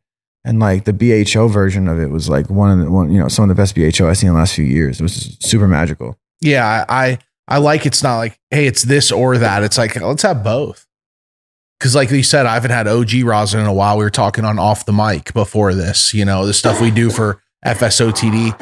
And we're talking about how we haven't seen too much OG rosin and how prized it is when you find a good OG rosin. Where with BHO, there was tons of different versions. And it sucks because it's always like R&D rosin when you see it. Yeah. It's not productive. It's never commercially viable. I remember I was visiting Kalia in Oakland before they made the move up north because Oakland's a tough place to exist right now. And the West Coast Cure team was there to pick up their hardcore OG samples. And that was like, it was only like 2 grams of that. There was only like 2 grams of it for them. And I got to smell it before they left. And I was just like, oh my God. And that was probably legitimately like the craziest OG rosin I ever saw in my life. Dude, hardcore OG rosin. That's best BHO amazing. Too. Some of the best BHO too. I still have a jar of it. You used to smoke in my freezer all the time. The hardcore OG I'm a massive fan of. Like that strain, like I used to talk to the Russian Assassins about it. Like I'm a big fan of the hardcore OG. And that's funny because I'm not like a massive OG guy. I like chems, I like OGs, but it's such a different, when you say hardcore OG, it's very different from any other OG. It's this hybrid, musky, funky. Yeah. Whoever did R29 killer for the monster. This is for the Emerald Cup entry. Heat, yep. This is a very special entry. Monster Heat. Everyone was tripping on that shit. I had that shit second. Like I was like, the only thing better than this is the OG because I think the OG deserves it because it's special. But that is like the hype. Yeah. Like if you're gonna smoke a thing that's kind of like papaya anyway. Like if half the market's gonna taste like this shit, definitely you might as well just smoke that because that's Sherbanger's fire. That's and crazy like, too. There's like 1 dab left in this, and the terps are like staining the inside of the jar. No, I just do it. It's cool. I like to see too. Pasta Farm Sherbanger. This is probably the best representation of Sherbanger in rosin form I've seen so far. It smells just like it. Yeah, I've seen some Sherbanger rosins where I'm skeptical, like if it's that or not. But like this, you can smell it, and you're like, yeah, oh yeah, that's it. Like. Shout out Sonoma. Color. Yeah. Tough place to exist, but they're doing it. You got a dope little terp container, bro. Yeah, we're trying, man. I'm blessed to get out there trying to share terps with people, trying to just like not show up empty handed and just like, always be ready to have a good time, It's half the battle of being a journalist, I don't want to look like that dude that just shows up like a mooch. I'd rather show up like, hell, have you tried showing so shit? Well, I'm rolling up that shit. Like, well, we'll smoke that too. Because I was saying, like, people are always like, oh, these journalists just getting all the free shit and like blah blah blah. Like, most of the weed I smoke, I buy. Like, and don't get me wrong, I get a ton of free weed, but I buy a lot of weed too. Like, it's like, cause people like give me curated jars and shit. Like, I can't like really grade the market by this like special, like by a jar with my name on it. Like, That's a good point. like, For real. yeah, that's a like, good point. You know, I appreciate it. Don't get me wrong. Like, this is a great representation of like what you're doing. But that's one of the, and then that's another cool thing about working in the dispensary. I don't have to necessarily buy every single thing myself to see it, because I can just pop open what they send for the people, for the masses. Like, I see myself right there every day. So if you really try and bullshit me on something, and it doesn't happen too often, but it's happened a couple times. And then it's, you know, I know, like, you know, we're carrying like a lot of the top dogs. I got Blueprint, I got Alien Labs, I got Anna, I got Fig, like I got David, like, so like, you know, we got one of the most monster menus in the state. So it's like, if you're coming at me, you know, with the BS, it's easy to tell quick because our standards are so high, you know. You traveled all over the world. What places surprised you the most with like, yo, this is phenomenal product? Per capita, probably Tenerife. Tenerife, huh? Yeah, Tenerife. Yeah, it was crazy. There was some crazy heat on Tenerife. Yeah, especially the rosin. The rosin I saw in Tenerife was probably like the third best rosin I saw in Europe. Shout out The to them only- boys, Sticky House. Yeah, that's the Sticky- gang, yeah. man. Sticky House Tenerife. is. That's the gang. Family. Oh, I love Sam. Family. Sam is great. I raged hard with him like the last 2 times I've gone. Great people. I was out there. They just opened the Sticky Lounge. So I was out there on 420 this year to celebrate that with those guys. It was super cool. They're the only people I ever like tried to help get into the Clash. Like, cause they're just on these dudes on the island no one knows about, right? I was like, yo, these dudes, so I hit up, you know, one of Brandon's right-hand guys. I was like, hey, these guys like won the Tenerife championship. I don't know if that's worth anything. I just want to like put that out there. Like, oh, okay. And they ended up finishing middle of the pack. But that's pretty respectable at Ego Clash. It's all monsters, you know what I'm saying? So it's fun. Like, I'm a total RTZ Roots believer. Looking forward to go out to rage with those guys again. But honestly, as good as those guys' flower is, like, I think the rosin on the island, just because hash culture that close to Morocco, and I don't know what it is, but just like the rosin culture on the island is a little bit more advanced than the flower. But the rosin's crazy. Like, after like, you know, for me, Doc Hazed from mainland Europe, Doc Hazed is my guy. Like, I think he's probably the best. He was on almost every podium that weekend this year at Spanibus. He was on Spanibus podium. He was on Masters of Rosin podium. He was on Ego Clash podium. And like, he collabs with my homie at Steve Engineering. So like, yeah, I'm a believer in Doc Hazed as like probably the best guy in Europe. And then I have Hanami Gardens right after him. Hanami has Fire Flower too. Like, but like the rosin is like hyper special. And then I got Hassan's right there too. That was the first person to show me Piatella, but I didn't know what it was. So last year I put Piatella at the fucking top of the Leafly list, right? And no one's ever written about it before. So now, like, if you Google Piatella right now, nobody knows about that shit because I didn't call it that. Like, but I was like the first one to write about it. I'm so salted about that. I wrote about like the strawberry limeade, like 90U or something fucking ridiculous. But you know, I didn't know what it was called. So yeah, shout out to Hassan's for trying to fucking put me on. But you know, I shot myself in the foot on that one. Yeah, shout out to Hassan's too. He's got that exclusive episode. Yeah, I was about to that's say. on the website. Oh, yeah? We did an episode with him. Yeah, Oh, Way back he in, wanted to be blurred out in though, Spain. and he wanted to keep it private, so it's Yeah. on the website. in Spain. Yep. Yeah, that shout out whole to the episode family. is They done in probably Spain. already saw that one. Yeah. Yeah. He's That's a great. strong family right there. You know what I'm saying? Yeah, I remember when he busted out like those saran wrap ball thingy. I was like, God damn it! Yeah, that's Welcome to the future. Let's go. Let's He go. had fire. What? How many years ago we went? He was busting out for fire. sure. They Yeah. bless us big. Shout out to Hassan's Same with all Sticky day. House. He had the best runs I saw. He had the best runs I saw in Europe to this day. Go support Yeah. Hassan's. If you're in Barcelona, That's go support Iberian Hassan's. runs. That's like there was this joke. So Spanibus 2022. There weren't as many Americans there. You know what I'm saying? So we were a lot more exotic that year than we were this year for sure. And it was because like people have been, I haven't seen See, I haven't seen an American in years. 22, we didn't go this year. For sure. So, but when we're there in 22, you know, everyone's super hyped to see us. So it's funny. Like I linked up with Hassan's early And I see the runts, and I'm just like, I saw it like the first day I saw his runts. I was like, oh, this is what? So like, this is my immediate bar for like Spanish, is like, Spanish weed. And I just like, I'm with Mike from Law Comedy. I'm just like, Iberian runts. And so I just start calling it Iberian runts, and everyone starts dying laughing. And like, then so we come back, and like a bunch of people over there started calling it Iberian runts. And it was just, that was a great one. Shout out to Hassan's. They're good souls. That's awesome. You basically rename someone's strain. I was like, I just put like a geographic term in front of it. Yeah. And it stuck. It was great. after the pigs, right? The Iberian pigs. No, it's like Iberian Peninsula. The whole peninsula. Okay. That's what the whole Spain and Portugal is, the Iberian Peninsula. So that's where the jamon comes from. Yeah. Okay. Yeah. Interesting. What's the pigs? The pigs black-footed, black-hooved pigs are like the most prized pigs in Spain for prosciutto jamon. Yeah, I guess it's so good. And it's so good. I'm you can't bring it to America. You can't bring it to America. Them from, and they're from that area because they're called Iberian, black-footed or whatever, and they only eat acorns.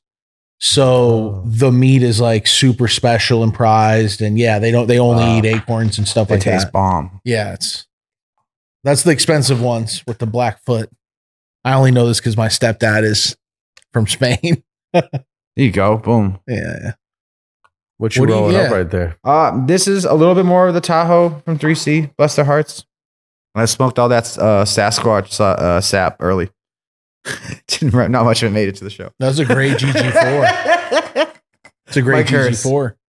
That's rare these days. How many blunts you average in a day? If I'm like judging something or like in like just regular, or like a fiend hunt regular day, probably like 5 or 6. Only a couple to the face, like probably He's like getting after it. Probably like no, dude. You look like more like a 10+ dude. But like to the face, 3 chain smoking. 3 to the face usually in the morning, and then I start sharing a lot because by the time I start smoking the other one, so I'll smoke a bunch of the face in the morning, but then the other managers come in, so I'll start sharing them with people, and then I'll go home. I might face one at home, but sometimes I'll just get home and start writing. And then I'll like go out, and wherever I go out, I'll start puffing hard again. You know what I'm saying? Like, you roll joints still, or is it all blunts right now? On occasion, I roll the joint because somebody asked me to for him like 2 weeks ago. This little old lady at the shop. Like, can you roll me a joint? I was like, we're gonna find out, lady. Let's we're in this together now, girl. You brought us down this path. But it was, what I gave her was functional. It was a dry, put a filter in there, blah, blah, blah. Some like older lady a backwood. Some Tahoe. Yeah. That bitch.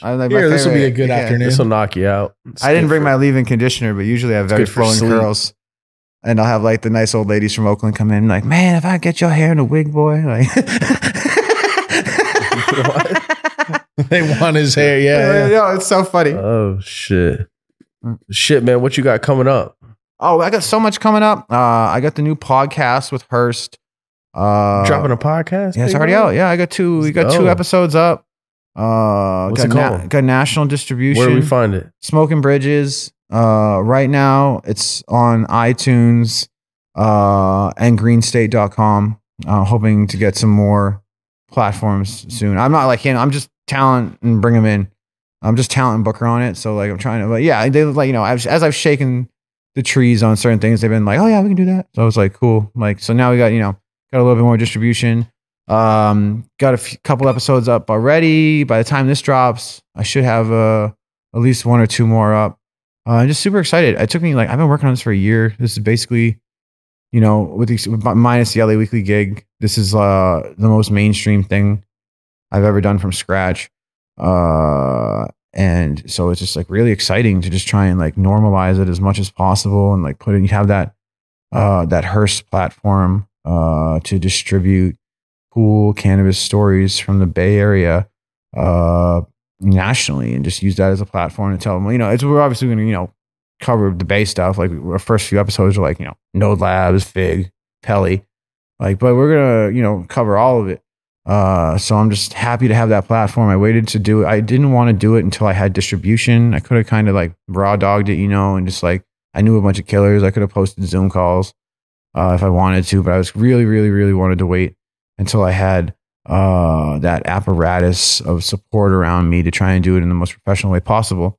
So it's been really cool to see it start to rev up. And I'm really happy with the results so far. So that's been dope. The events, of course, shout outs Chronic Culture. Neil and Molly have been so helpful to me in like doing these things. And like a lot of times, Jimmy's parties, but it's like, Neil and Molly are like half the work. Like, it's like, it's these, of course, Trans Bay and all that. That was sure it was my idea and stuff, but like the execution is a very team thing. So I always want to make sure Chronic Culture gets its due. And we're excited, we're taking the show on the road this year. Trans Bay had traditionally been like a 1-day thing. We're doing the qualifying series this year. We already did one in SF.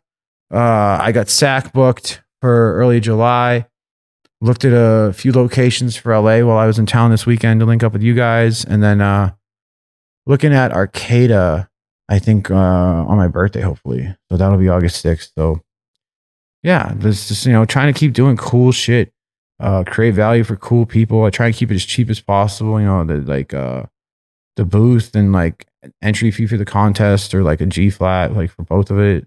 I know it's tough times, and so sometimes I see these conferences or other things like where I hear the numbers that are getting tossed around for how much it costs to do that, how much it costs to do this. I'm like, oh, you seeing the same game here right now? Like, you know what I mean? And I'm not saying I'm asking for like popper money or anything like that, but I think I'm trying to keep it as fair as I can. Just like have enough cash to do cool shit. You know what I mean? Like more lasers and shit. Straight up. It takes a lot to put on a successful event. Yeah. All these, anything you're trying to bring to life in a real way is going to take a team of people. Mm-hmm. And, costs have went up with doing business. Yeah. And unfortunately, profits went down. So everybody's getting squeezed. It's definitely crazy times. But shout out to Trans Bay. You've had good turnouts and it's popped off. Yeah, we've been able to blow it up every time. Blessed, LA was man. crazy. That's an event people look forward to. So I'm just thankful, when we did the last big one in LA, we sold out so far ahead of time that we don't really have a real projection of how much we could have done, because for so long, like those last like 72 hours before the event were like really big for us. When people were like, oh, I guess I am going to do that on Saturday. And like, let me go buy my ticket. Like we didn't even have a shot at those people because our tickets were gone like, a week earlier. Like, so like it's fun to fathom what's possible for Trans Bay in LA in a situation where we have enough room for everybody. So this time I'm going in with the headspace that I want to have room for 2,000 people. And I think we'll do it.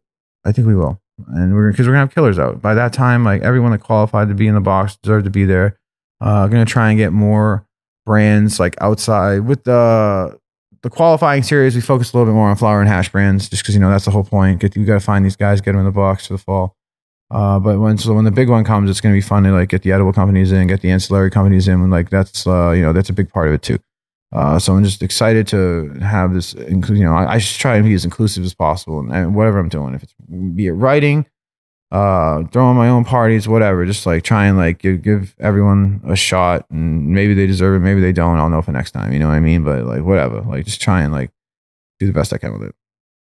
Boy, you're doing a great job, man. Appreciate you, G. I think everybody appreciates you out here in the community, and you bring a lot of life to things. So, it's cool to see you working and getting paired up with the people that are, help producing and making it happen. Yeah, I'm just lucky to be in that situation where I get to like, cover the game from doing it. And it gives like that niche is like part of my survival mechanism at this point, right? There's more weed journalists than ever. We got AI.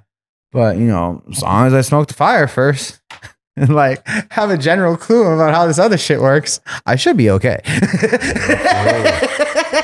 Absolutely. You got to figure if like they switch to like AI weed journalism, everyone will be as like mad as they were about the state fair shit.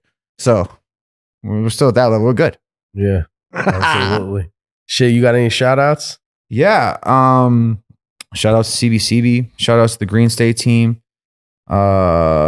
Shout outs LA Weekly, of course, for always supporting, and all the I've written for most of the major cannabis publications that exist these days. So just everyone who helped me put a brick in the wall so I could do what I'm doing right now, I super appreciate it, and I look forward to continuing to tell stories about other people, because that's like the coolest part of the job, is like the way I create value for myself is talking about other people. Like, and that's cool to just like in a way that creates value for them. Like, I could spend more time on the Drainbow shit. I could talk about everything that's fucked up, but I just choose to like try and spend as much time creating this value as possible, or, you know, highlighting things that need to be highlighted. And I'm just going to stay on that pony and try and smoke fire in between, you know? But shit, man. Go team. Absolutely. Nah, it is. It's dope what you do. You do create value on both sides, man. You've even reached out. We've done some stuff with you, and we appreciate it for real. All that stuff helps bring your project to life in a more public manner. So it's very beneficial. So all the brands see it, and all the real gameplay, you know, all the real people play and see it. And we all appreciate you, bro. For real. Hey, two-way street, like 1,000%. Like the community is why I get to do it. So like, just like anything I can do to help, like, just, you know, hit me up. I like to try and be one of the most accessible guys in the game. You know, I'm not. How can people find you and get in touch with you? DM me on IG. What's your IG? Contact at the Jimi Devine. And then I got a contact form on my website if you want to do it that way. Whatever's clever. Like, what's the website? Or JimiDevine.com. JimiDevine.com at the Jimi Devine. 2 eyes. Yes, JIMI. Well, I only did it that way, like back in the day, because I kind of wanted, like, honestly, I did be like a shitty kid, because I was just like a little fucker, and I was like freshman in high school. Like, how do you want to write your name on your jacket, Jimmy? Oh, spell like this. Just to be a little shithead. And then so I get to start doing the weed shit, and I was like, oh, we'll roll with this, because if this weed shit don't work out, I need James to be clean. Like, so like, right here, the weed shit worked out. Yeah, it gets to be fucking. We got it. I really get to, yeah, but that was common knowledge. James Harvey Devine. That's facts. I never like James Devine. Yeah, for sure. I never claimed otherwise, but it was cool. Up there at the CBCB. One shit worked out. I got to be Jimmy forever. All right, man. Well, shit. Episode 101. It's first smoke of the day. Jimi Devine. We're out. Appreciate you guys. Peace.